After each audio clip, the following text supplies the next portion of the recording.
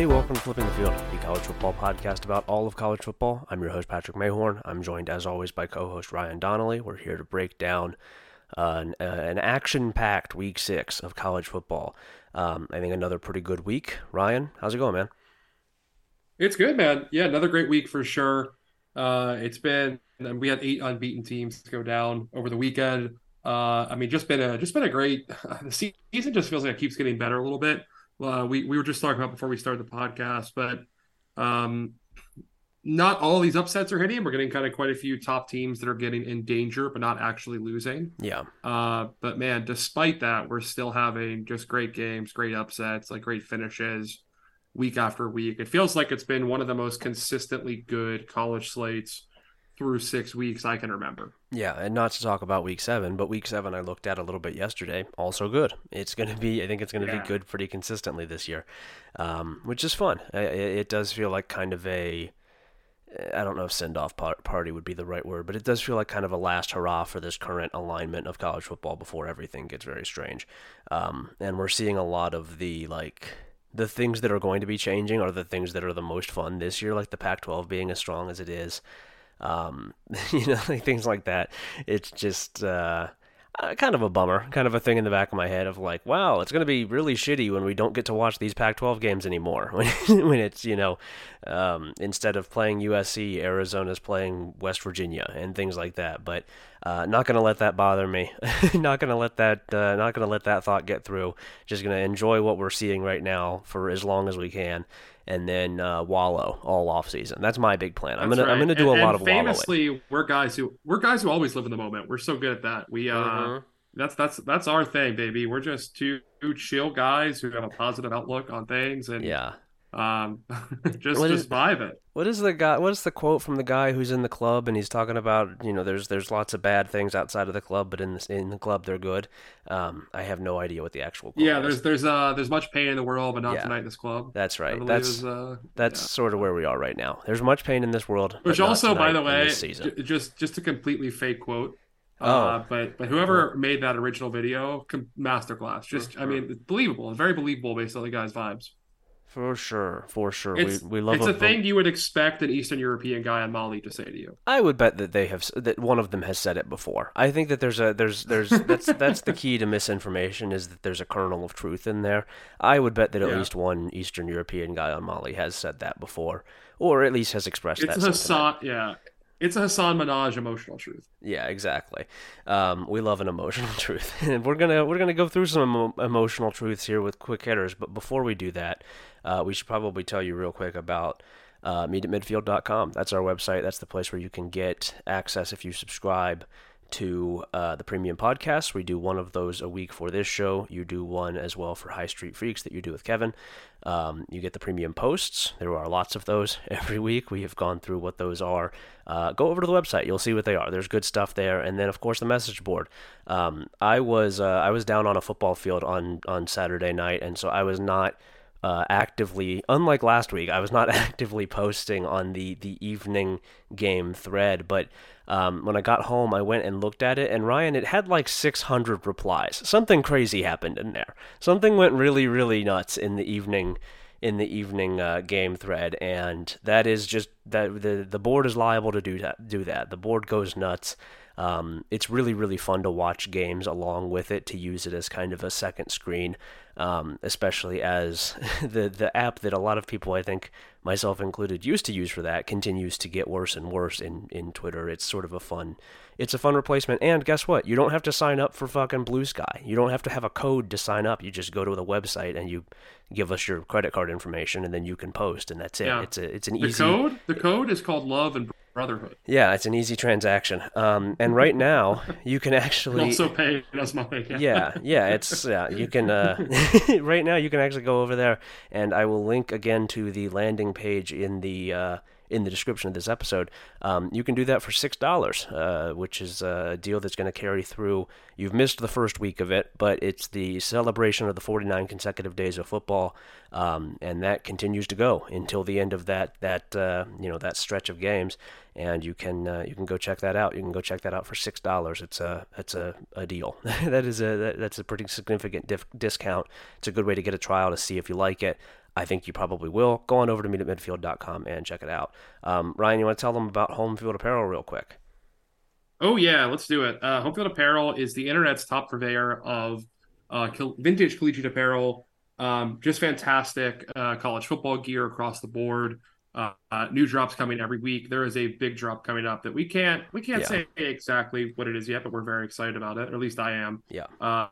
We're making plans with the Home Field guys to put you in the gear of every team that you hate, Hmm. which I think should be fun. We're gonna get you decked out and Yeah. a BYU hat, a Boise State shirt.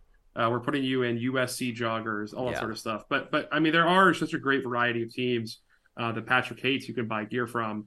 So if you want to get Patrick really pissed off, use the code Meet at Midfield to get 15% Grr. off a home field order, Yeah. and just only buy for a bunch of teams that he hates. Yeah, That's the best way you can do it. I'm already seething just thinking about this. I'm furious imagining somebody going over there and using the code Meet at Midfield for 15% off their purchase of like a USC T-shirt, an Ohio State sweatshirt, all of the various odious members of the sport who I don't like.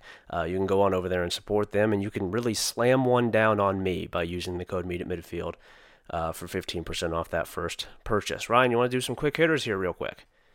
Yeah, let's rip through these. Yeah. Which one do you want to start with? Let's go first on Friday night to Stillwater. Kansas State loses to Oklahoma State 29-21. It was a pants shitting, right? This was a pants shitting from Will Howard specifically. He played extremely poorly in Kansas State. Loses a bad one. This is a really, really shitty loss for those guys. Yeah, he made us look bad, and I don't appreciate that. No, we don't take Will, kindly you to threw that. 3 picks. No, you completed less than half your passes. You let the team down. Fuck you, dude. Just fuck Mhm. you.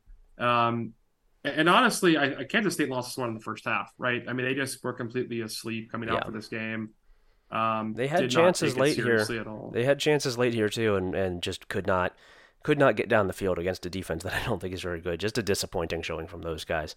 Um, Yeah, and they also couldn't really get off the field much in no, I mean, in the first half. They did not score. I mean, they scored like 17 minutes in the game was their first score. yeah, But I mean, they let just Oklahoma State go on 2 long drives and yeah. had a interception punt for themselves before that. Yeah. Yeah, just sleepy. Too sleepy. Can't be doing that. Michigan 52, Minnesota 10. I think Michigan has done what we wanted to see it do. I think it is safe to say Yeah. that Michigan has imposed Well, itself a little bit more here. I'm going to rephrase that. Not what I wanted to see them do, but what I was taunting them for not being able to do. Okay. They have done that. Yeah. Yeah. Yeah, I mean, it looks good, right? Like, I think that the offensive line, they kind of figured out their rotation finally. The offense was clicking. Yeah, it was pretty easy. I mean, they scored 2 defensive touchdowns in this game, which also helps the old stat line there. But yeah, they look solid. Minnesota is really bad, and Ethan Kaliakmanis is one of the worst quarterbacks we've He's ever going through seen. it. Yeah, Uh, he's going through it a little bit right now. He's having a rough go yeah, of it. Yeah. yeah. I mean, look, Michigan's defensive front is very good, and the secondary. I'm going to couch this a bit because I think every secondary has looked good playing against Kaliakmanis, but Michigan's defensive secondary did have its best day of the year so far. Yeah. Will Johnson had that big pick. Yeah, I mean, really good day for Michigan. They completely rolled Yeah. and beat the hell out of a bad Minnesota team. Curious to see what comes from Minnesota the rest of the season, which I'm sure we get into Not much. more in the future. But yeah, I think the answer is not much. I wonder if they might not win a game the rest of the year. Yeah, yeah. I mean, the Big Ten is such that you probably can get one or two, just by virtue of everybody outside of the very top of the conference is kind of shaky and can be beaten, but they don't look good. They don't look good. They don't have a whole lot going for them right now. Michigan, I think, taking the steps that needs to take as it continues to gear up for playing some actual football games at the very end of the season after 3 months of warm-ups. Next up here, Drake May plays very, very well in a 40-7 rout of Syracuse for North Carolina. Not a ton to say about this. Syracuse, like we said, coming into the game is very dinged up and just was not really in it ever here. Good win for North Carolina. North Carolina still has not lost. That will be put to the test here these next couple weeks, but they're doing what they should be doing. They're winning the games that they're supposed to win, which is something that they have done pretty well. I'll give them credit for that. We don't like this program. We don't really believe in these guys as national contenders, but they very rarely falter against teams that they should beat. It's more 50-50 games that they just don't have the juice for, but they get the job done here again. Any thoughts on this one? No, I mean just that. I mean how dominant May was. I mean 499 yards of offense and 4 touchdowns. Yeah. He is completing 72% of his passes through 5 games, and I think is going for it's what 9.1 yards an attempt. The interceptions earlier in the season were a bit problematic. He had a couple each against Minnesota and South Carolina, but he was pretty much flawless this game, and just really impressive day from him. He's starting to pick up some steam for sure, and Yeah. had some. I mean, we know who this guy is as a prospect, and he looked like it. Yep. Good day for him, and I mean, given what we've seen from the rest of the ACC, pretty wide open. I mean, they get Miami at home next week, and after that, it's pretty much smooth sailing until the final three of Duke, Clemson, NC State. So I don't think Carolina's that good of a football team, but they do have a schedule that could set up for a solid, top 20, top 15 finish if they play it right. Yeah, and they just don't fuck it up a ton, which is a pretty good way to do that. Yeah, also, someone point this out really quickly, but there are 3 unbeaten teams in the ACC currently with Louisville, Florida State, North Carolina, and none of them play each other all season. Great. So awesome. That's really good. Staying in the state here, North Carolina State 48, Marshall 41. Marshall scores late to make this a little bit closer. It had been competitive throughout the game, but NC State kind of pulls away late. Marshall just does not have that top gear, I don't think. I've not really seen that from those guys. I thought they were competitive here, but I don't think NC State is especially good, and Marshall does not have enough to get the job done. Just not seeing it from those guys. Just not really seeing it. Good win for NC State, but I think this is more disappointing from Marshall than anything. Yeah. I will say that, I mean, MJ Morris made his first start of the season here. Yeah. Did not look great. No. I mean, he threw for 4 touchdowns, but he did throw 3 picks, including a pick 6.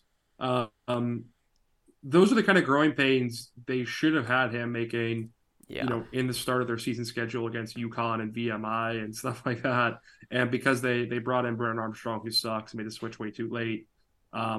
He now, next week faces a pretty nasty Duke defense, and the next 2 weeks after that are Clemson and Miami. So great. Have to hope he learned a lot from this game on the film and gets better in the next few weeks, because they're going to need him to be sharp against these big opponents, and would have liked to see a longer runway for him to get comfortable in this offense and kind of get acclimated to being a consistent starter. Yeah, that would have been maybe something to consider for NC State. Maybe next year they'll they'll keep that in mind. It seems like they love to do this, where they just realize halfway through the season, oh shit, we should probably be developing guys and doing things instead of just fucking around for the first month of the season. But they're not going to learn that lesson. That's not something that Dave Doran wants to do. Ole Miss survives against Arkansas, 27-20. Just an ugly win, but a win all the same.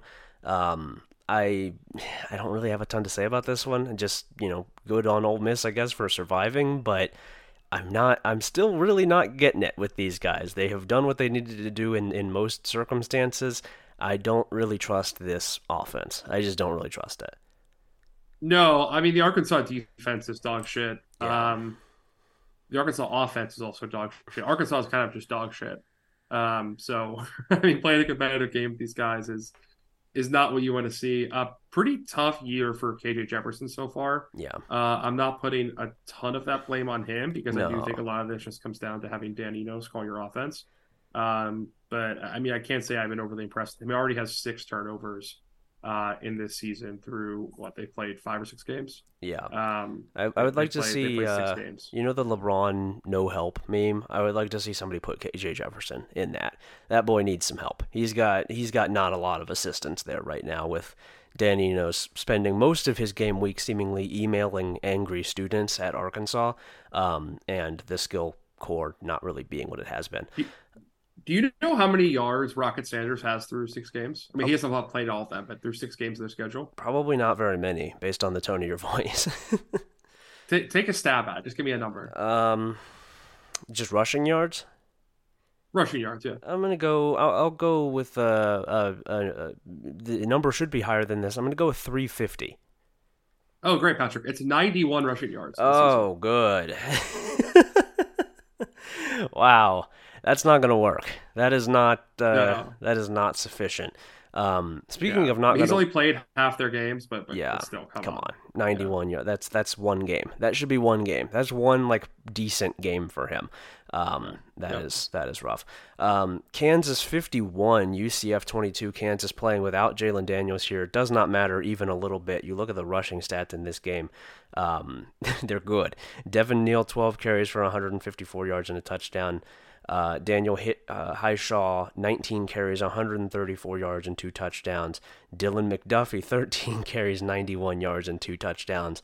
They just ran them off the field. This was an ass kicking. UCF scores late to kind of not necessarily even make it more respectable. I don't respect this team or this loss. No, But Kansas just kicks the shit out of them. Really a whomping here. Impressive from Kansas.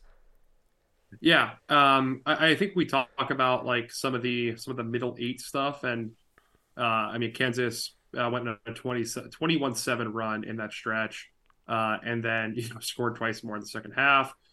Pretty much just I guess if you expand this out to like the middle 14, it was a 28-7 stretch. Just kind of pretty much won the game right there. Yep. UCF kind of limped into the locker room and out of it, and just was not very serious around that. Yeah, really bad day from them, and perfect timing to announce that big Gus Malzahn extension. That one feels great for them, huh? Yeah, you're really gonna want to split the difference between a disastrous blown lead loss to Baylor and then a complete blowout at Kansas. That's the best possible time to announce that you are spending more money somehow on your shitty coach. You're keeping him around even longer. That's good. That's good Yeah. stuff. Um, And now they play two of the conference's top three teams right. by record in their next two games. Well, that's going to go well. LSU 49 at Missouri 39. LSU escapes late here. It wasn't looking great. Missouri scored to take the lead with I think 5:40 left in the fourth quarter, and then LSU scores a touchdown to take it back with about 3 minutes left, and then gets a pick six to extend that final deficit. Um, Pretty good game. This was a fun game. This felt basically like the exact same game that LSU just played, and they come out on top this time against I think just a Missouri team that wasn't really fully prepared for what this sort of game requires at the end of the game. They just kind of fell apart down the stretch, which is understandable because they haven't really been in this exact environment before. They beat Kansas State obviously, and they did that late, but Missouri just Yeah, wasn't win really. looks less impressive now, by the way. Yeah, Missouri just wasn't really.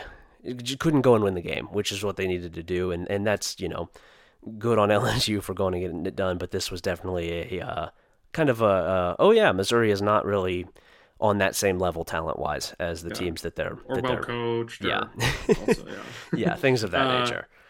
Sure. Yeah, I mean, I will say the guys who we thought were hooping out there were hooping out there. Mm-hmm. Malik Neighbors and Luther Burden combined for 17 catches for 293 yards, which was impressive. I mean, Brady Cook, until that final pick six, played pretty well all day. Yeah. He had 411. Jane Daniels was fucking awesome, as always. 389 total yards from him and four touchdowns. Um, I don't know. I mean, I think Jane Daniels is probably a guy who is being overlooked in the best quarterback in the country conversation because of LSU's record. But neither of those losses are on him. I'll say he has been No. awesome. The offense is great for LSU. Their defense is still absolutely terrible, and Matt Howe should be, I think, put in prison. Mm-hmm. But really impressed by Daniels what he's done all season. He was 15-21 today. I mean, just Yeah. has been. I don't know how much more you could possibly ask from him on the season, right? Like I Yeah. don't know what else you could say about the guy. He's been perfect. He already has almost 2,000 yards of the year with 19 passing touchdowns and four more on the ground. Yeah. It's been Speaking of on the ground, man, in this game, 15 carries for 130 yards and a touchdown. He had some really like runs that they don't win the game without. He's really, really fun to watch. He's playing extremely well right now, and I think it is a reflection of how bad LSU's defense has been. That they have two losses at this point with one of the best quarterbacks in the country. He's been just like you said, just about perfect this year. Fun to watch him. Fun to watch him work. If they were to make the SEC title game, which I think is possible, not crazy. Sure. Um, he would be on pace for 4,800 yards and 46 total touchdowns in the season. That's pretty good. That's pretty good. That's Yeah. yeah, nothing to shake a stick at there. Um, No. G5 here, just a quick G5 rundown. Louisiana survives against Texas State. Texas State very, very nearly wins this game, but Louisiana goes down late, scores a touchdown to win it. I think Louisiana's offense might be pretty decent this season. The defense I don't really trust, but good win for those guys to beat an upstart Texas State team. Miami of Ohio, we've not talked about a ton on this show. They kicked the shit out of Bowling Green, and that defense is tremendously good. 27-0 beat down here. They shut them out. Bowling Green's offense is not anything to write home about, but I think Miami of Ohio, it's a good year for those guys. I'm very, very, very interested in the East race in the MAC with them and Ohio really at the top. I think that those are two pretty good G5 teams. Yeah. Miami of Ohio Worth looks noting, really they good do here. play. They get Western Michigan next week, but after that, they play Toledo and Ohio back to back. Yeah. So we're going to learn a lot about the top of this league very fast. Yeah, that'll be fun. In the Mountain West, 2 games. We have a third that we're going to talk about in more detail, the big one of the weekend. But the one I was at, Utah State crushes Colorado State 44-24. Utah State was down 17-0 in the first quarter, which is just what Utah State does. They have been down 17-0 in the first quarter like 5 times this year. And then just surges, just rolls over them. It was very impressive, imposing their will. Really just kicked the shit out of them. Kind of called Colorado State's bluff and shut down Torrey Horton, threw right at their number one cornerback. 3 receivers up over 100 yards on the day. Yeah. Impressive win. I think Utah State is maybe turning a corner here. You were texting me just after the game ended. Do you wanna share the story you told me from the sideline I don't about this know. game? I don't know that I can say this publicly. I Okay, don't know. okay. I don't know that I want to out the kid as saying this because he's very shy. I don't know if he would appreciate that. But Utah State has some defensive backs who, in this game, were going up against Torrey Horton, who's one of the best receivers in the country, and kind of. I would say they made themselves known against him, and then they went out and proved it. He had 3 receptions for 20 yards. He really was shut down. Impressive from those defensive backs. They're pretty much the only team now in the last 2 years they've done this against Horton to slow him down, to really even just shut him down. Nobody else has done that. I don't know how the hell they did that, but they did. Impressive win from them. And then last one here, Boise State survives against San Jose State 35-27, rallies back from a pretty significant deficit. This team sucks. I get it. They won the game. This team sucks. They're going to lose a lot of games in the Mountain West just this year. They're just not. They're soft. They're soft as shit. Everything that they do is soft. I don't like it. I don't like what they're doing here. I don't like this team. Yeah, I find it intolerable. I mean, San Jose State is not a good football team. No. They are one of the worst teams in the country, I'd say. Which is maybe not fair. I mean, they have a couple players on that roster, but I mean, they're gonna finish like Yeah, they've had a rough go of it. 3-9. They've had a rough go of it. They have some guys who are good, and then they have some guys who are really not good, and the guys who are really not good have kind of overshadowed the guys who are good. Really a collapse here on their part, but Boise State, there's not a whole lot to like here. I think that defense is really bad. Both of the quarterbacks are shaky. Just not a good team. Just not a good team right now. All right. I hope they have the willpower to fire Indianapolis. Yeah, we'll see. I think they're getting there. I think he's gonna make it a little bit easier on them. Let's talk through some of the bigger games of the week here now. Starting with, of course, I think the biggest game of the week and probably the best game of the week. That would be Red River. Oklahoma 34, Texas 30. Oklahoma goes down and wins it very, very late. This was awesome. This was a really, really fun football game. There's narrative stuff here, of course, to talk about, but just as a football game, this was a lot of fun. I was really enjoying watching this. I watched every second of this. Impressive response here from Oklahoma late. They had struggled in the fourth quarter. They had let Texas back into the game. They had a 10-point lead with the chance to extend it after a fumble in the second half, and then they were not able to do it. Texas storms back, but then Oklahoma really with the answer to go down and win this one late. I thought it was very impressive from Oklahoma, the way that they were poised in that moment to go and win the game. Dylan Gabriel, I thought, was awesome on that last drive. Good win, really, really good win from Oklahoma. Texas, we can we can enjoy Oklahoma a little bit first before we talk about Texas. Where are you at with this? Yeah, I mean, yeah, okay. So we'll drive Oklahoma first. I mean, Dylan Gabriel accounted for 195 yards in the second half. That last touchdown drive was awesome. 5 play, 75-yard drive to go win the game with just, they got the ball back with 77 seconds left to play, and Texas had scored 13 unanswered points. Yeah. So really impressive, gutsy drive to go out and win that game for them. And like, I mean, just a huge win for Venables and a program that really needed something like that. They kind of seized momentum in the Big 12, put themselves atop the conference. I was really impressed they were able to do out there. Um, okay, so to pivot to Texas briefly, Mm-hmm. I don't. It's hard to evaluate Quinn Ewers this game Yeah. because you can say directly, like, I mean, he had 3 turnovers, and quite literally, that was the difference in the game, right? The second play of the game, he throws an interception and sets up a very short field for an Oklahoma touchdown. And if you look at the scoreboard in the game, that is the difference in it. But also in the second of the half, he was 20 of 21 for 255 passing yards if you exclude the last second Hail Mary. Yeah. Like, I mean, like, it's just the Quinn Ewers experience where the highs and lows are just so extreme. But man, what a great ball game overall. I don't know. I mean, it's hard. I don't want to evaluate this game just in the quarterbacks too, right? A lot of other stuff happened out there, Yeah. to say the least. I mean, it was an awesome game all day. Um, that's a back and forth game that I think we're going to see played again at the end of the season. I do not think that was the last time we see those two teams play each other. I expect to see both of them at Big 12 title game. Yeah. And with Quinn, we talked about coming into this game, like, Oklahoma's game state, the way that Oklahoma wins this game is by keeping it close throughout and then winning the turnover battle, creating havoc, finding ways to make big plays on defense. And I think that's exactly what they did. And Quinn, outside of those big plays that he gave up, was, I thought, really good. Like you said, this stat line is even overall pretty strong. 31 of 37 for 346 yards. But you have the 2 interceptions. I think he took 5 or 6 sacks in this game. Which is not entirely not entirely his fault. I think that the offensive line kind of left him out to dry a little bit, and also I thought Oklahoma did a really good job of designing its pressure here.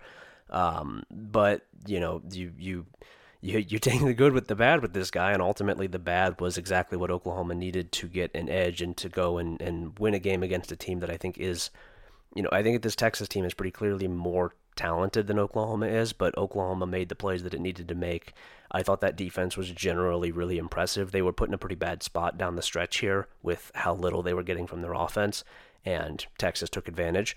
But the goal line stand was amazing. The havoc that they created was consistent, was very, very difficult for Texas to deal with. I thought that the plan they came in here with was really good, and they executed it extremely well. I was impressed with Oklahoma here. I was very impressed with Oklahoma. On the Texas side of things, it does feel like a missed opportunity, and that has been kind of the story of it with Texas for a while now, is missed opportunities, is being good but not being good enough. And that was really what it felt like here. Yeah, a big coming out party for Jaleel Farouk for Oklahoma. He had a great day. Yeah. Man, I think it's like so frustrating because you look at the box score and you see Texas gives up 201 rushing yards, but it just did not feel like that watching the game. Like almost all that comes from Dylan Gabriel scrambles for the most part, right? Like they did shut down the design run game for Oklahoma for the most part. That's something we've seen from the Kwiatkowski defenses quite a few times during his tenures at Texas and Washington. They will prioritize pressure over, I think, over kind of they're willing to go up some of those scrambles so they can create pressure on the quarterback.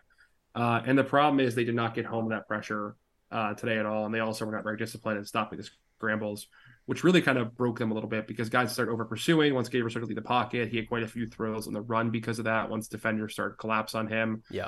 I think some of those play calls put the Texas secondary in a bad spot. But also at a certain point in time, you have to get home. You have to create pressure. You have to make plays, right? And the Texas defense just did not make enough plays.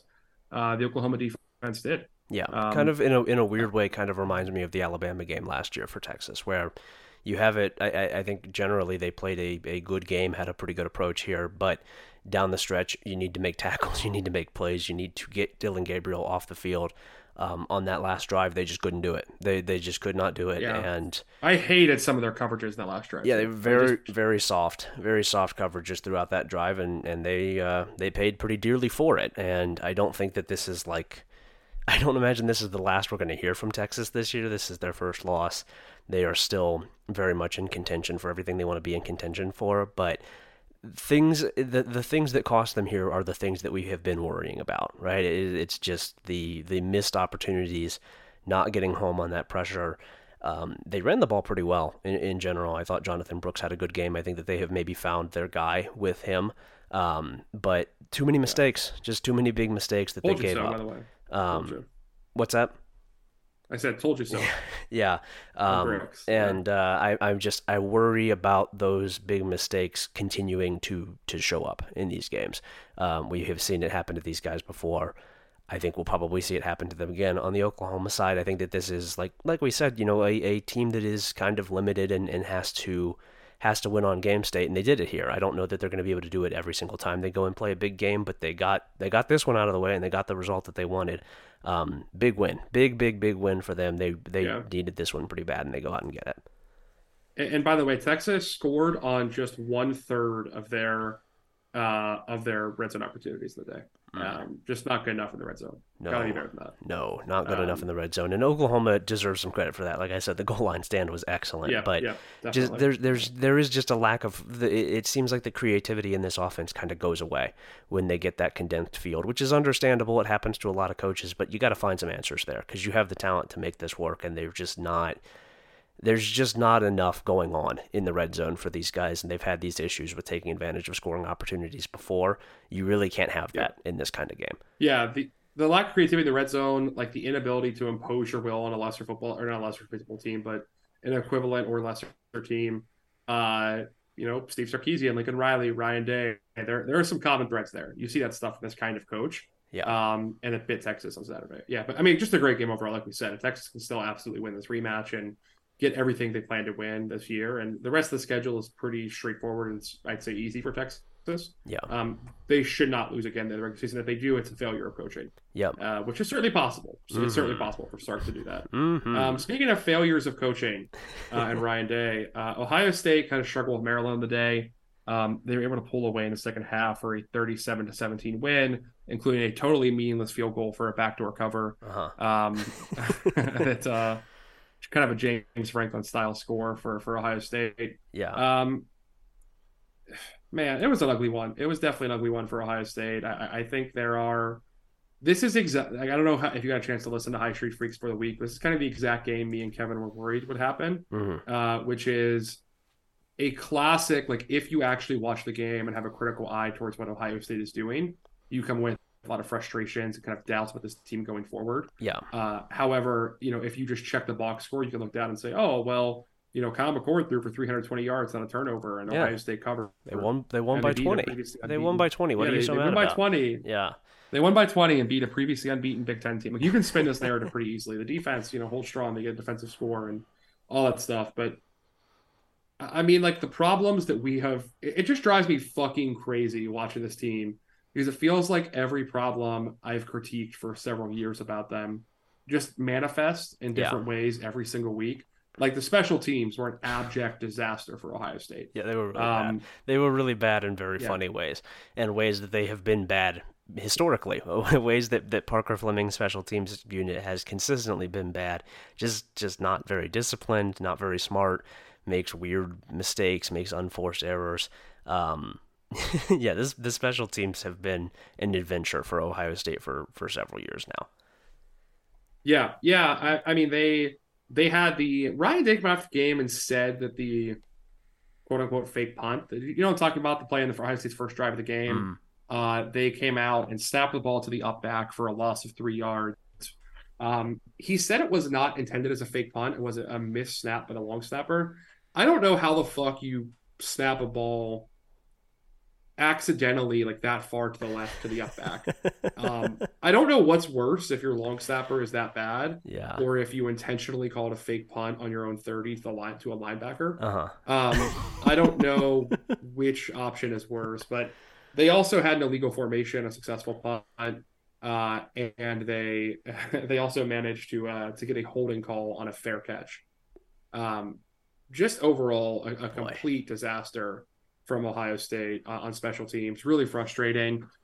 The defense was good. I'll say this defense has been opportunistic in stopping scoring opportunities for opponents. Yeah, Um, I think some of the way they allow teams to continue drives, some of the what we talked about several times, the misalignment in the front, the confusion of the linebackers, yeah, um, means this is probably a half step or a half tier below like the elite defenses nationally of Georgia, Alabama, Penn State, Michigan, and yeah. maybe Utah. I think pretty Um, clearly, yeah, pretty clearly a half step or maybe a full step below. uh, Not but there's still a necessarily lot for they do talent that's reasons, just for yeah, like you said, alignment well, reasons. yeah, and like this is stuff that is fixable, right? I think a part is there are a lot of In strengths about the theory, Ohio State defense. yeah, I don't know. I mean, like I think they are making adjustments. The defensive line is starting to create a lot more pressure. They really harassed Talia Tagovailoa on the day. Um, Forced him into two interceptions. I think he was something like 3 of 13 on snaps where he was pressured. uh, The defensive line did get after him a bit. They only finished with 2 sacks, but if you watch the game, they were in his face a lot more than that. Um, the linebackers are a problem. The linebacker play has been really bad. Which again, when you don't have a linebacker coach, uh, that yeah, happens. That'll yeah. happen, right? When you only have 4 defensive coaches, things don't get improved there. Mm-hmm. Well, you have Um, to have that full-time special teams coordinator. He's doing a really good of job. course, he's doing a great job. Also, McCord is pretty clearly a step below the previous 3 starters, right? With Haskins, Fields, and Stroud. Yeah, Just does not throw with anticipation. Again, I know he had 2/3 of his passes for 323 yards and 2 touchdowns, but he also missed a couple clear touchdowns on just either underthrows or throws he hit late. yeah, Um, man, he just does not see it fast enough. And I think the problem is that Ryan Day continues to say week after week, yeah, we're going to go ahead and get there, get him in a rhythm and all these things. Just doesn't do anything to actually make that happen. yeah, He's still asking him to throw these like very difficult ball placement routes down the field that CJ Stroud is brilliant at hitting, but are not easy for a normal quarterback to hit. And I yeah. don't think I think McCord is an above average Power 5 starter, but he's not Dwayne Haskins or CJ Stroud on those balls down the field. Yeah, Or Justin Fields. which is a hard guy to be, right? You can't just it's hard to just have that guy over and over and over again, and it was understandable that eventually there would be a drop, but I don't think Ohio State has adjusted especially well to it. Like you said, it doesn't really you can talk all you want about getting him in rhythm. I think that he's just not going to be able to do it in the same way that those guys could, and it's pretty clear that he can't do it in the same way that those guys could, and it doesn't really feel like they have made the appropriate changes with that. The thing that I'm referencing defensively about like I don't really know. I think that there are some alignment issues that might just exist throughout. Is that what it feels like to me watching this defense? Is that Jim Knowles is doing the absolute best that he can do with a defensive line coach who refuses to coach within his scheme. And we have talked about Yeah. this several times. The whole like consistently dropping Jack Sawyer into coverage thing. Jack Sawyer Instead, shouldn't. you have an actual position that's meant for. You have a position Yeah, called the Jack that have yeah, guys who are like yeah, linebacker bodies who know how to at least cover a little better than that. And yeah. instead, you drop like a fat defensive end into coverage. Yeah, and it's just things like that where it's like you could see how much better this defense would be if they would just let Jim Knowles have full control over who's on the field, and that he doesn't have that control. And that's the thing where it's like I just don't know if that's going to change because I think Larry Johnson's too fucking stubborn to do it, and I don't think that Ryan Day is brave enough to fire him basically. And so I think that there is just going to be kind of a permanent misalignment of this defense where like yeah Jack Sawyer shouldn't be on the fucking field in that position. It doesn't make sense. They should have somebody who's actually built to play that position there, and Jim Knowles is doing the best that he can with it, and I think is doing a really really good job of working around the limitations that he's been given, but those limitations don't need to exist. You've imposed them on yourself with this staff Right. Being what it is. He makes it harder for himself. Like always, Yeah. he finds a way to make it harder. Yeah, and that's my thing on the defense. My overriding thought here in watching this game is, I think Ohio State we have a pretty decent understanding for at this point, and I think that if Maryland was better, it could have very easily won this game. That was where I came down on this, is that Maryland is not good enough to win this game, and Maryland missed a lot of opportunities. Maryland really kind of fucked it up here. The end of the first half was obviously a catastrophe where they get 0 points out of this drive deep into Ohio State territory just from really poor clock management and sort of understanding of where they were on the field and how much time was left. Maryland had a lot of opportunities, drop passes, passes that weren't in the right place, weird play calling. Just it felt like it all built up for Maryland, and eventually it became too much, and the dam broke, and Yeah, Ohio State was able to get through. But I think against a better opponent, Ohio State would have to probably pay for a lot of the bad things that it is doing, for a lot of the 100%. shakiness Yeah. that it has on offense. It just doesn't really feel like this team has, like we've said a lot, it doesn't really feel cohesive at all. And I think that there are better teams on this schedule who, if Ohio State plays like this, which it has more often than it hasn't this year, will make them pay for it. This was more of No, a, you beat a team that wasn't really good enough to win this game, and no, I less mean, that like yeah, Ohio State was impressive down the stretch. Maryland just couldn't keep up late. right. Ryan Day's superpower is that he does have sex with all the other team's coaches before the game, and he passes on the "it follows coward" monster to them, like we talked about. Mike Loxley was terrified this game. He just totally shit his pants. And what should have, I mean, like Yeah. they very easily could have been up 17-0 in this game, hmm very easily, and he just absolutely freaked it. I think Like they should have Loxley been. freaked it. I think Yeah, they they should they have should been. have been. They should have had a pretty big lead at different points in this game, and they just did not take advantage of those opportunities. And they let Ohio State stick around, and Ohio State, playing playing at home here, you just can't do that. This team is talented enough that they will make you pay for that. And Maryland really Yeah. just missed its chance, and this is a consistent story for Maryland. It Yeah. misses its chance in these games. The only coaches who are immune to today's feminine wiles are the ones that will just run the fucking rock when it's working. hmm I mean, Maryland could not run the ball today, but I mean, like when you look at the games that Day has lost, other than the Alabama game where they got run off the field Yeah. with a team that simply could not cover those receivers, the losses he's taken are from Jim Harbaugh, Kirby Smart, and Dan Lanning, or sorry, it was Mario Cristobal actually at Oregon at the time. Really funny. But they just had yeah, yeah, very funny. We'll talk about him in a second, but they just Mhm. had superior rushing attacks. They knew they could take Ohio State down. They just ran the fucking ball. Yeah.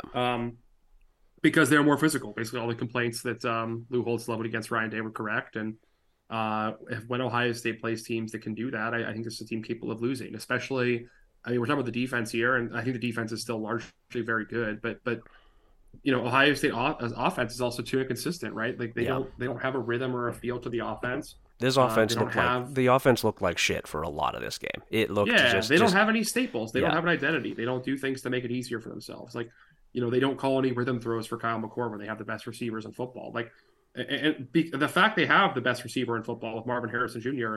is why they won today, right? I mean, he had 8 catches for 163 yards. Yeah. Like a lot of their offense to get back in this was just chucking the ball to Marvin Harrison and letting him be Marvin Harrison, right? And that worked. But I mean, Jesus Christ! Like the continued insistence on calling a lot of these zone run plays, you clearly cannot block for. It's No. maddening. Like these guys, they cannot block for it, and they keep calling it. They keep calling that fucking boundary stretch. That One of these drives me days. insane. One of these days is going to work. The defense is going to Yeah, be caught off guard by this not really a constraint play at this point, just a base play, something that you do that doesn't work ever. Not yeah. really It's not it's a really fun. sure. They also play a fun little kind of pass the hat around game where they get to pick each week which offensive lineman is going to be the worst in the team. Yeah. Through 5 games, 4 of their 5 offensive linemen have been the worst player on the field for the Ohio State offense. The only one who has not been is Matt Jones, and his whole thing is just being consistently slightly above average every week. Yeah. They just can't do this shit, dude. Like Josh Fryer was terrible today. He was the worst one. It was Carson Hinsman against Notre Dame. It was Donovan Jackson the week prior to that, and Josh Simmons the week prior to that. Yeah. It's just like Usually when these that guys just usually when that is the case, sign of a bigger problem than just the offensive line. yeah, it's coaching and scheme. It's coaching Yeah. and scheme, of course. Yeah, yeah. I mean, and I think that's going to be like the part it's probably going to happen is although I think Ohio State could absolutely lose to Penn State. Again, James Franklin is more terrified at the moment than almost anyone else in college football, Yeah. and they also don't have an offense. And I think they'll probably still lose to Ohio State despite having the best defense in the country because they will not do things to win either, and they'll play it scared as well. Which is my expectation for every James Franklin game he's ever coached. Yeah. So we'll see. We'll see what kind of comes of Ohio State this season. There obviously is still 6 more games to get fixed before Michigan, but they could absolutely lose to Penn State. There's no doubt about that.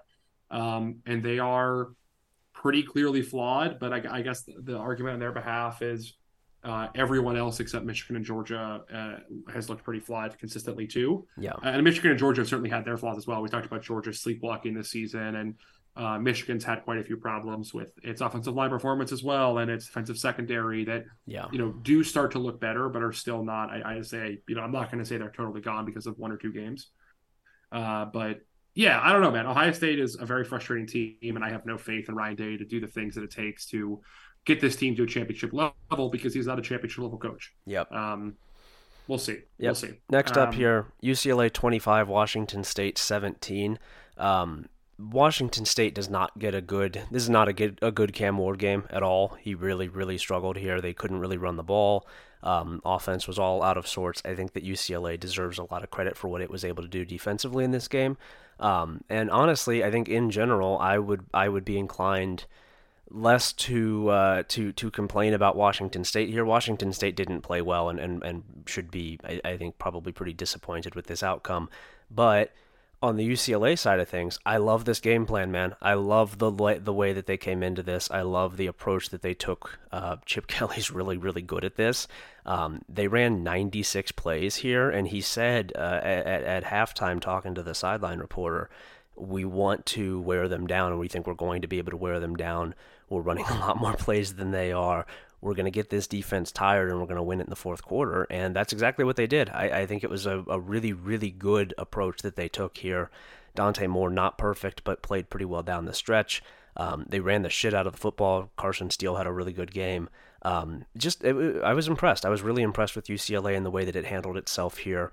This feels like a weekday win. This feels like a game that UCLA won in preparation and then went out and delivered on it when it needed to.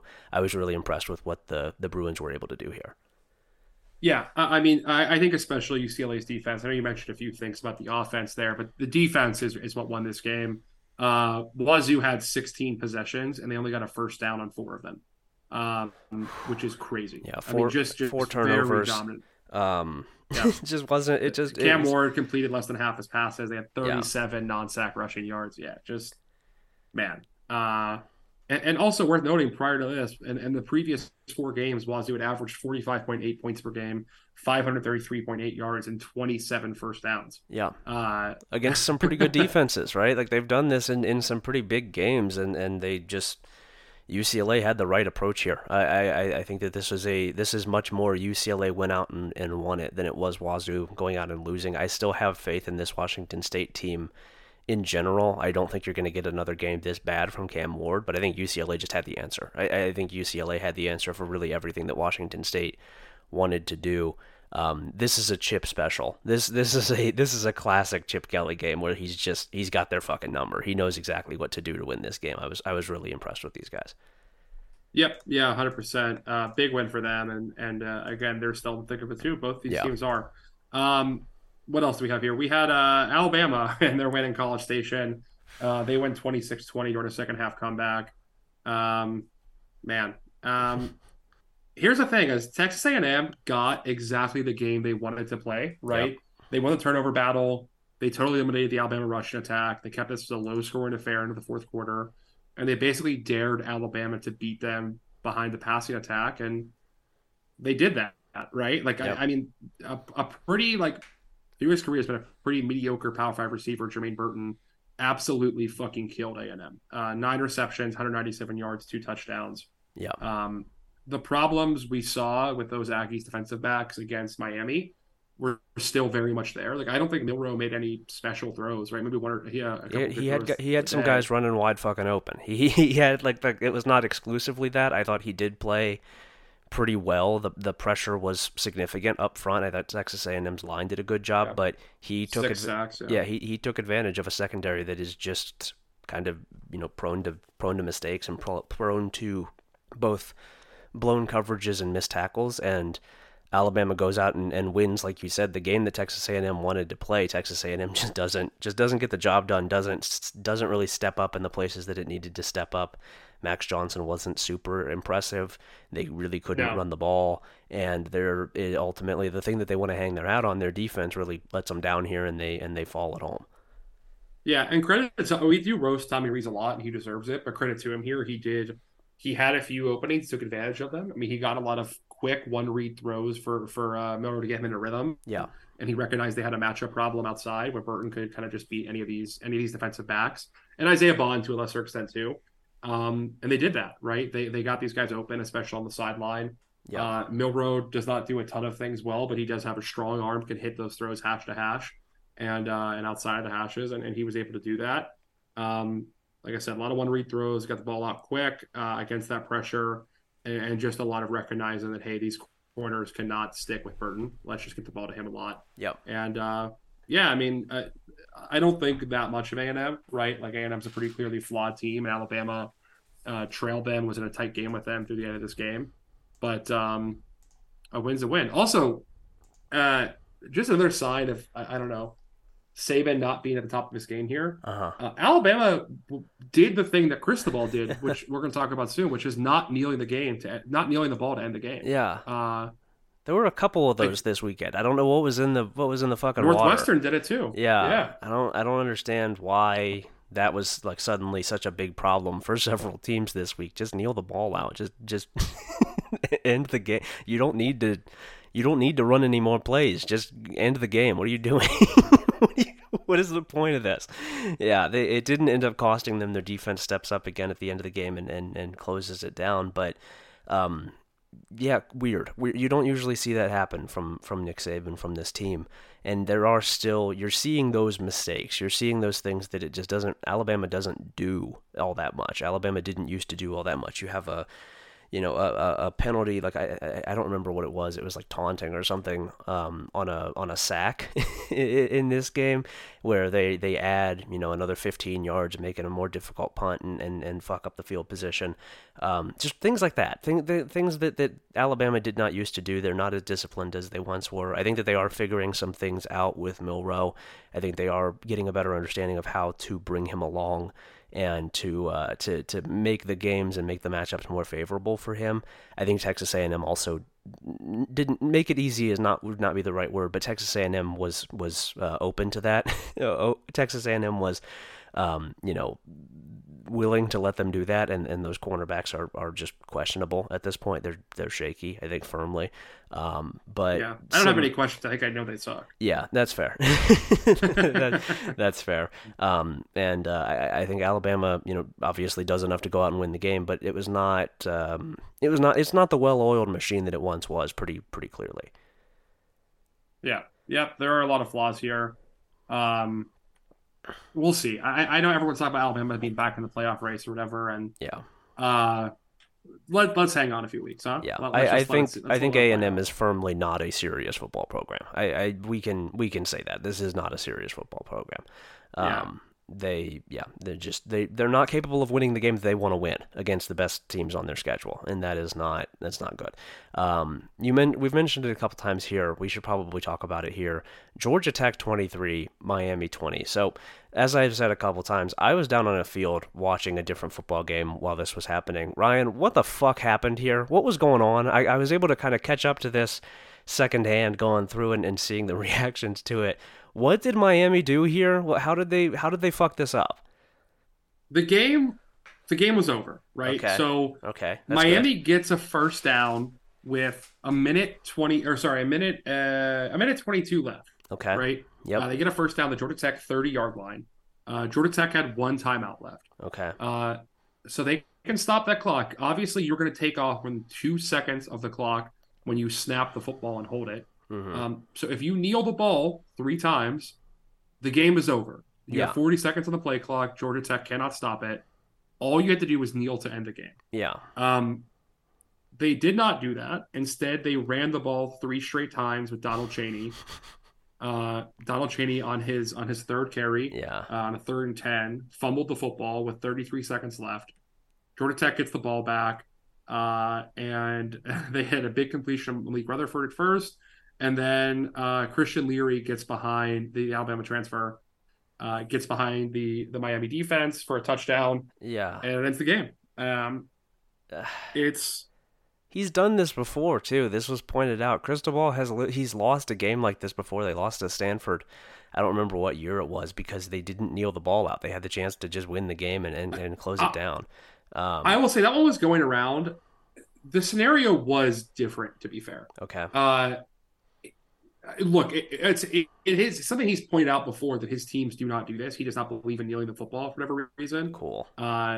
He like always care like it's been I think there have been 4 games the last 2 years Yeah. where he has not kneeled the football when they could have ended it. Just I don't know to pad rushing stats. I don't know why. Has to be the smartest guy in the room. He has to be the smartest guy in the room. He is incapable of just doing what everybody else does. He has to prove, Yeah, oh well, my thing is actually better. My thing is actually smarter than what right. everybody else is doing. The common thinking. No, it isn't. It's not. It's stupid. This is a stupid thing to believe. You can just kneel. You end the fucking game. There's no reason not to just end the game. You can win Right. it. Just take the win. That Stanford game everyone was talking about. Stanford could have gotten the ball back if they kneeled the football. It would have been like something like they would have to go like 85 yards with like less than 40 seconds left. But he could have ended the game in that one. Like this one, literally the game was over. Yeah. All you had to do is if you just execute 3 kneel downs, the game was over. Yeah. This is, I think, maybe the worst loss I've ever seen in football. Yeah, it was not necessary. It was not just like, oh, you blew it. You literally you gave them the win. You won the game, and then you didn't win the game. You refused to just take the win. You had to go out and I don't really know what the point is. What is the point of doing? You could win the fucking game. You're undefeated. Just win the game. It doesn't matter if it's pretty. You won. That's the only number that matters at the end of the day. If you win all of your games, you will get to go do whatever you want. You just can't lose. That's the only requirement. You just can't fucking lose. It doesn't. You played like shit. Just end the game. Yeah, and that's also just a move that like I don't know how you look your players in the eyes. I don't know how you go play the rest of the season. Yeah. I mean, they're on the road in North Carolina next week, and then Clemson after that. And after those games are over, through November, they have road games at NC State and Florida State and a home game against Louisville. Yeah. I hope they go 6-6. Fuck these guys. I hope they lose every single one of those games and find a way to go 6-6. Yeah. It's one of the least serious faults I've ever seen. Even being in a close game with a Georgia Tech team is bad enough. Yeah. But then actually losing it like that, I mean, it's truly one of the most pathetic results I've ever seen from a Power 5 football team. Yeah. Miami has losing in their soul, man. It's just in their DNA, in their soul. This is who they are. Yeah. Yep. This is who they are. Really inexcusable. I mean, it's not just like I said, it's not just like they played badly and lost to a team they should beat. Like they played badly and still won, and then they didn't. They decided they didn't want to win. That was not. We would rather take the loss. We don't want to do this way. We want to. We gotta put more points on the board. No, you don't. Just end the game. Get out of there. Just get out of there. Just fucking survive. That's the only thing you need to do at this stage of the season. Just don't lose this game. Don't lose at home to a bad Georgia Tech team. It's not that hard. You did it. You had it done. Just go do it. Take the win. Get off the fucking field. Go recuperate and get ready for the big stretch of games that you have coming up next. Don't do this. This is the only thing that you can't do. Everything else is fine. God. Really inexcusable. Yeah. Really, really inexcusable here. It's horrendous. Speaking of inexcusable and bad coaching, I don't know if it's quite in the same category. I'd say it's probably not. But Marcus Hartman, that's a writer for Ohio State. Marcus Freeman. I did that during the game, too, during the Ohio State game. I yelled about Marcus Hartman. Happens. He's a friend of ours. Marcus Freeman is who I mean. That son of a bitch in the press box is he's making the calls. Fuck the Dayton Daily News, dude. Fuck those guys. No, but Marcus Freeman freaks it. Notre Dame loses by 2 scores at Louisville, 33-20. There's a few things here. Sam Hartman had 3 turnovers. I think he actually had 4 turnovers today. Yeah. 3 of them led to a combined 13 points for Louisville. Quite literally the difference in the day. Game also had a late turnover on downs. It's one of the more inexplicable play calls I've ever seen. They love to do that. 11. They love to have inexplicable play calls. They had a 4th and 11, down 11 points on their own 35-yard line with 9 minutes, 42 seconds left. Yeah. 10 minutes left of game time. Okay. You're on your own 35-yard line, 4th and 11, and they go for it on 4th down and throw an incomplete pass, turnover on downs, leads to a Louisville field goal. what the fuck were you thinking? What the fuck was Well, that? Like, Sam there's a lot Hartman of things you is can say about Notre Dame, Sam but Hartman is like, so good at throwing the ball 12 yards down the field. That's something that he right, of he course. loves to But I do. mean, like, there's 10 minutes left. You don't think you can, like, Yeah, you can't go punt the ball and get a stop? It's a two-score game. yeah. What is the risk reward analysis here is not good. The risk reward analysis on a 4th and 11 from your own side of the 50 with 10 minutes left to play is not good. I don't think that the Notre Dame defense was like lights out in this game. They gave up 33 points, but it's that's the strength of your team pretty clearly. I don't really know why you would do. Sam Hartman is not the strength of your team, and certainly not Sam Hartman facing 4th and 11, right? Like he did it last week. He went and got it done against Duke, but that's not something you should plan on. You shouldn't try to seek that out. We gotta get Sam Hartman in 4th and 11. He's unstoppable. No, he isn't. He's not. He's never been. That's not his thing. That's not what he does. It feels like a misunderstanding of what you have on your football team, which at this point in the season is really really hard to excuse. You should know better. You should know better with what you have here and what you're good at and what you aren't good at. Yeah, I will say this is another game where Freeman like was facing a coach who was willing to blink, right? Like in the second half of this game, we've been Mm-hmm. 7-7 at the half. Louisville comes out on the very first play of the second half. They fumble the football, Yep. give Notre Dame a very short field for a field goal. First of all, pathetic that they couldn't get more than that. Yeah. There are only two scores. Sorry, that's not true. There are only two scores until the final 2 minutes of the game, the second half, were a 53-yard field goal and a 54-yard field goal. Mm-hmm. Both of them set up off of turnovers. Yeah. Just completely insane. Uh, However, I mean, I don't really know what to say about how dog shit this coaching was from Freeman, man. Like, just Yeah. could not get anything going in offense. Louisville is perfectly willing to lose, and then Notre Dame in the second half again, 53-yard field goal, punt, 54-yard field goal, turnover on downs, interception, fumble, and then the late garbage time touchdown after they were already out of the game.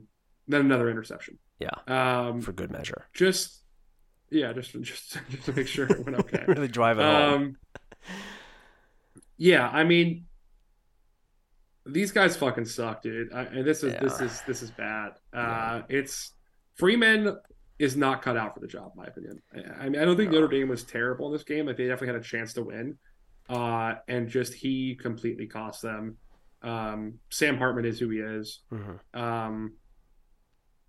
Freeman doesn't have the goods for this kind of level of football. No, it does not feel like it. I will say on the Louisville side of things, like Notre Dame, Notre Dame blinked harder and gave them this game and had a whole bunch of turnovers. All of that stuff is true. Louisville has not lost this season, and they have not been necessarily pretty in doing it, but they go and they get a pretty significant home win here. This is one of the biggest, for in terms of like, ranking of the team that they beat and the situation at hand.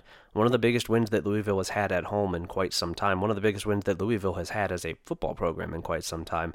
Yeah, since like Lamar was there. Yeah, the passing attack was not very good. It was pretty much just Jamari Thrash, which has been what it has been this season. I think that's just probably what they're going to be able to do this year.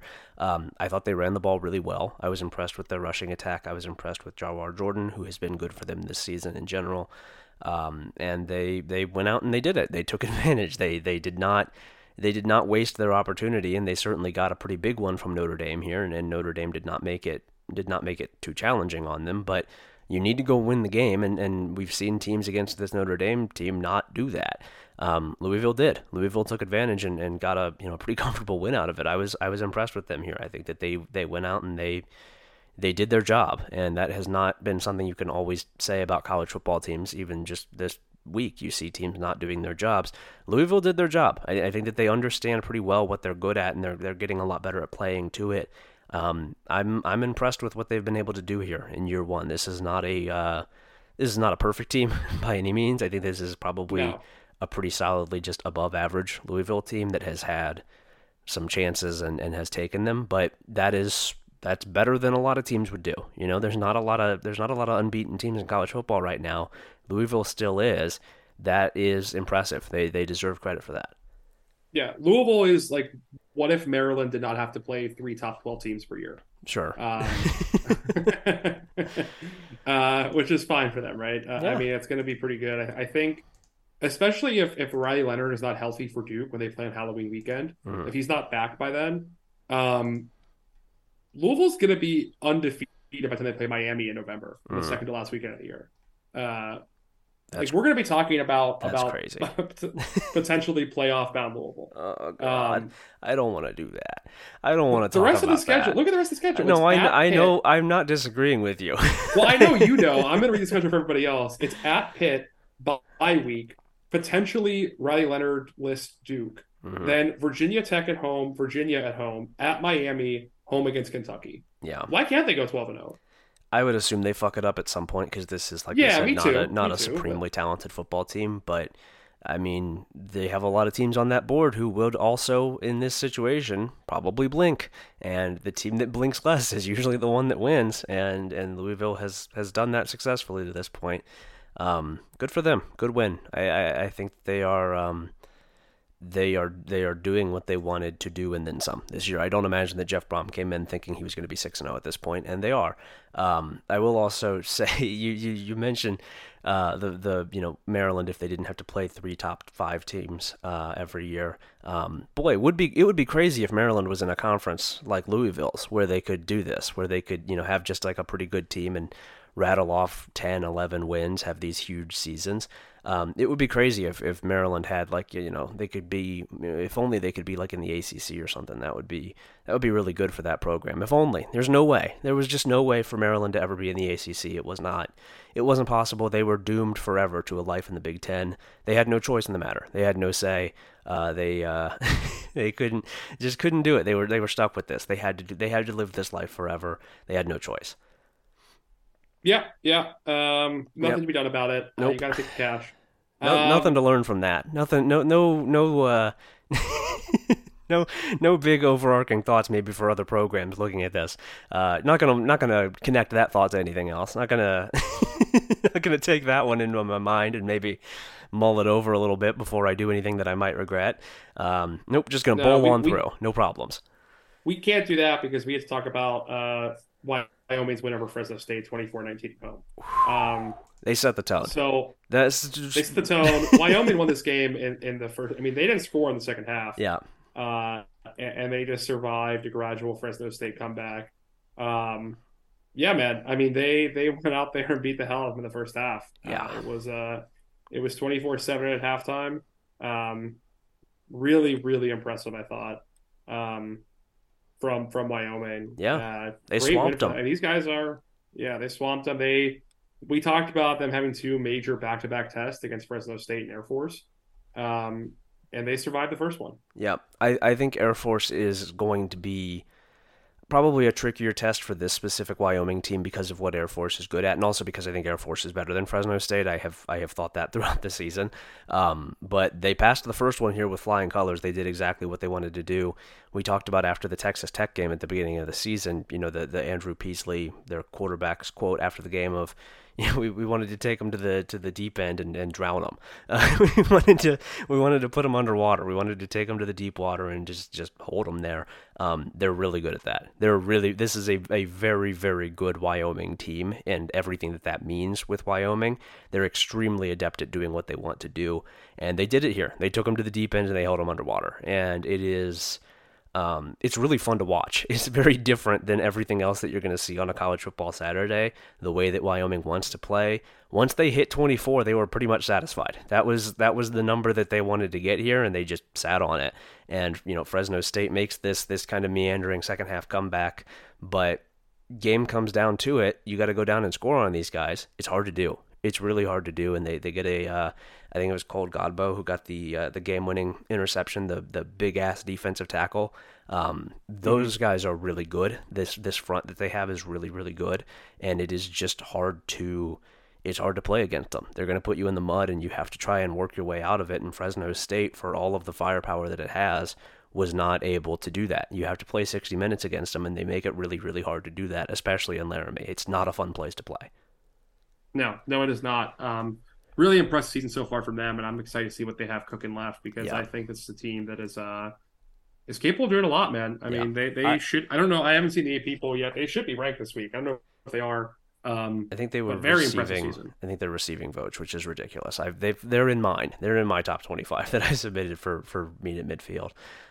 Yeah. A Uh, good Craig Bowl team is really really fun to watch. It is enjoyable to see what he wants to do on the football field. He's an antisocial guy, I would say, based on the way that his teams play.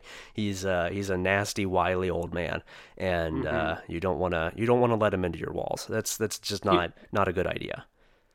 Here's a fun stat that is true, Okay. but very disingenuous, is that Wyoming has the same number of wins Mm. against teams that are 500 or better, and the same loss by multi-scores to a common opponent as Alabama does through 6 games. Okay. Yeah, I Um, believe that fully. That's not disingenuous. That's just real.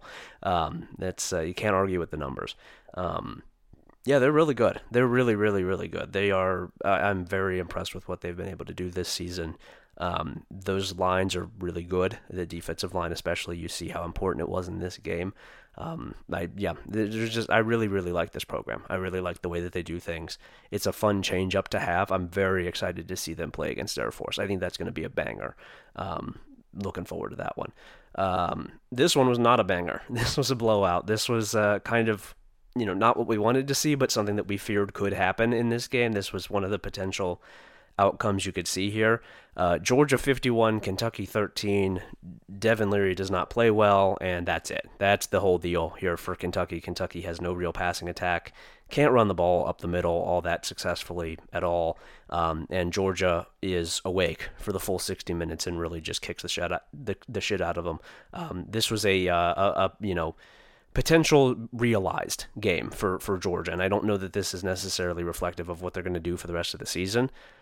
This was, in a bubble though, they were up for this one and then some. They really, they were dominant. They were completely dominant. There's only so much you can say about it. They just kicked the shit out of them. It was not close. their starting offensive line, Georgia's, has allowed 3 sacks through 6 games. Hmm, Um, that's pretty good. yeah, I mean Carson Beck is cooking, which is a phrase I hate to say out loud. Yeah, The dude has almost 1,900 yards on 73.5% completion through the season so far. yeah, Um, he's been awesome. He was really good in this game. I mean, Kentucky's defense is nasty, and Georgia had a game plan for him, which I cannot believe I'm saying for Mike Bobo. And yeah. um, yeah, I mean, the whole thing worked, right? I, It was, I I think that Kentucky also wildly disappointing here in its execution of what it wanted to do. The defense was, for as nasty as it has been and can be, and I think will be probably again this season, the defense played like shit in this game. The defense was not good. The tackling was not good. There were missed assignments on the back end. They did not do what they needed to do at all. I think that Georgia certainly played a pretty big part in this, and Georgia went out and won the game.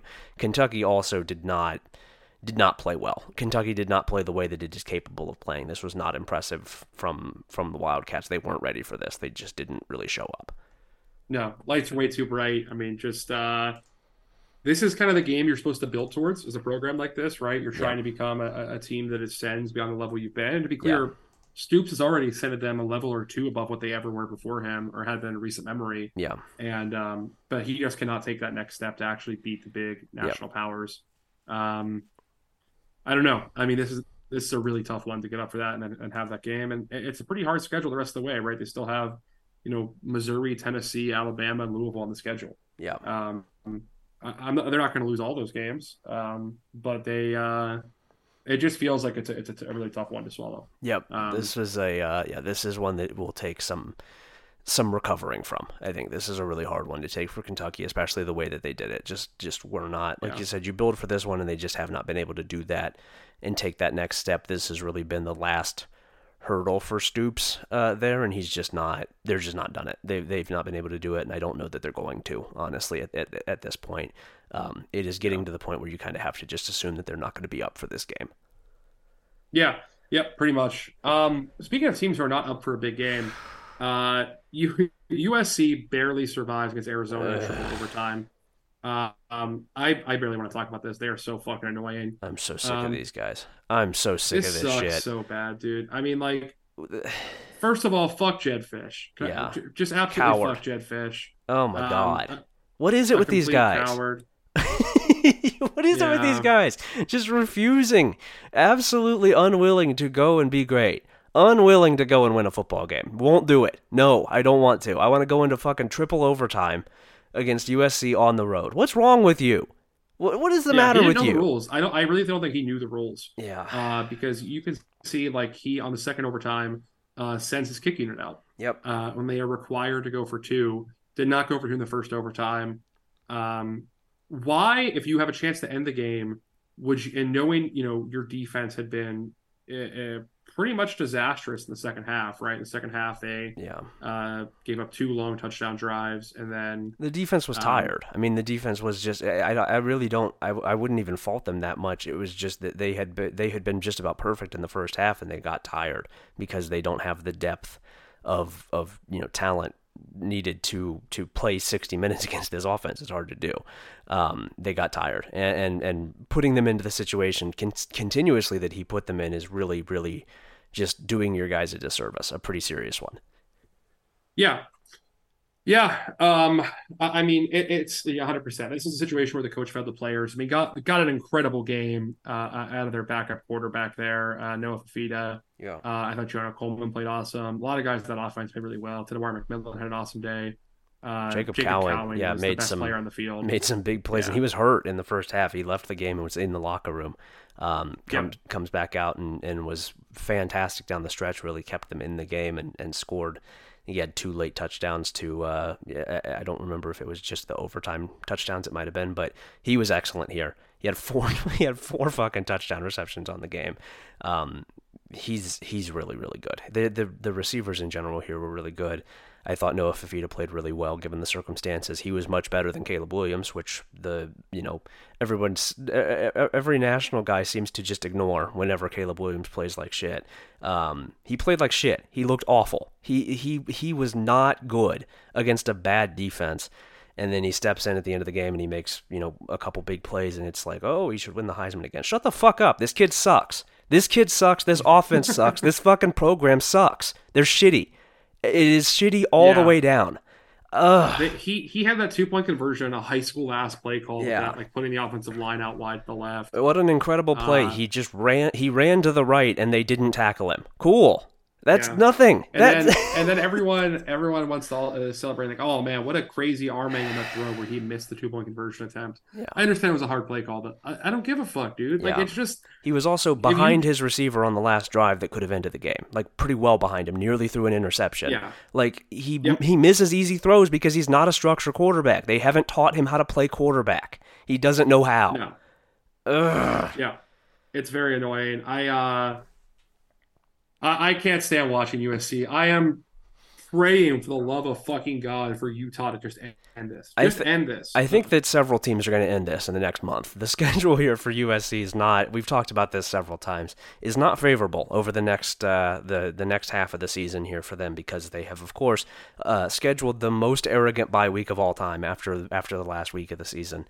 So I by the way, I want to point out here, I really don't owe them an apology. But I was I was wrong about this. Apparently their team canceled a game on them. Okay. And they tried to get a bye week during the season but couldn't do it, so they had to take that one. Yeah. Not my problem. Have something scheduled. Yeah, still fuck them. Yeah. Fuck them. None of my concern. Schedule better.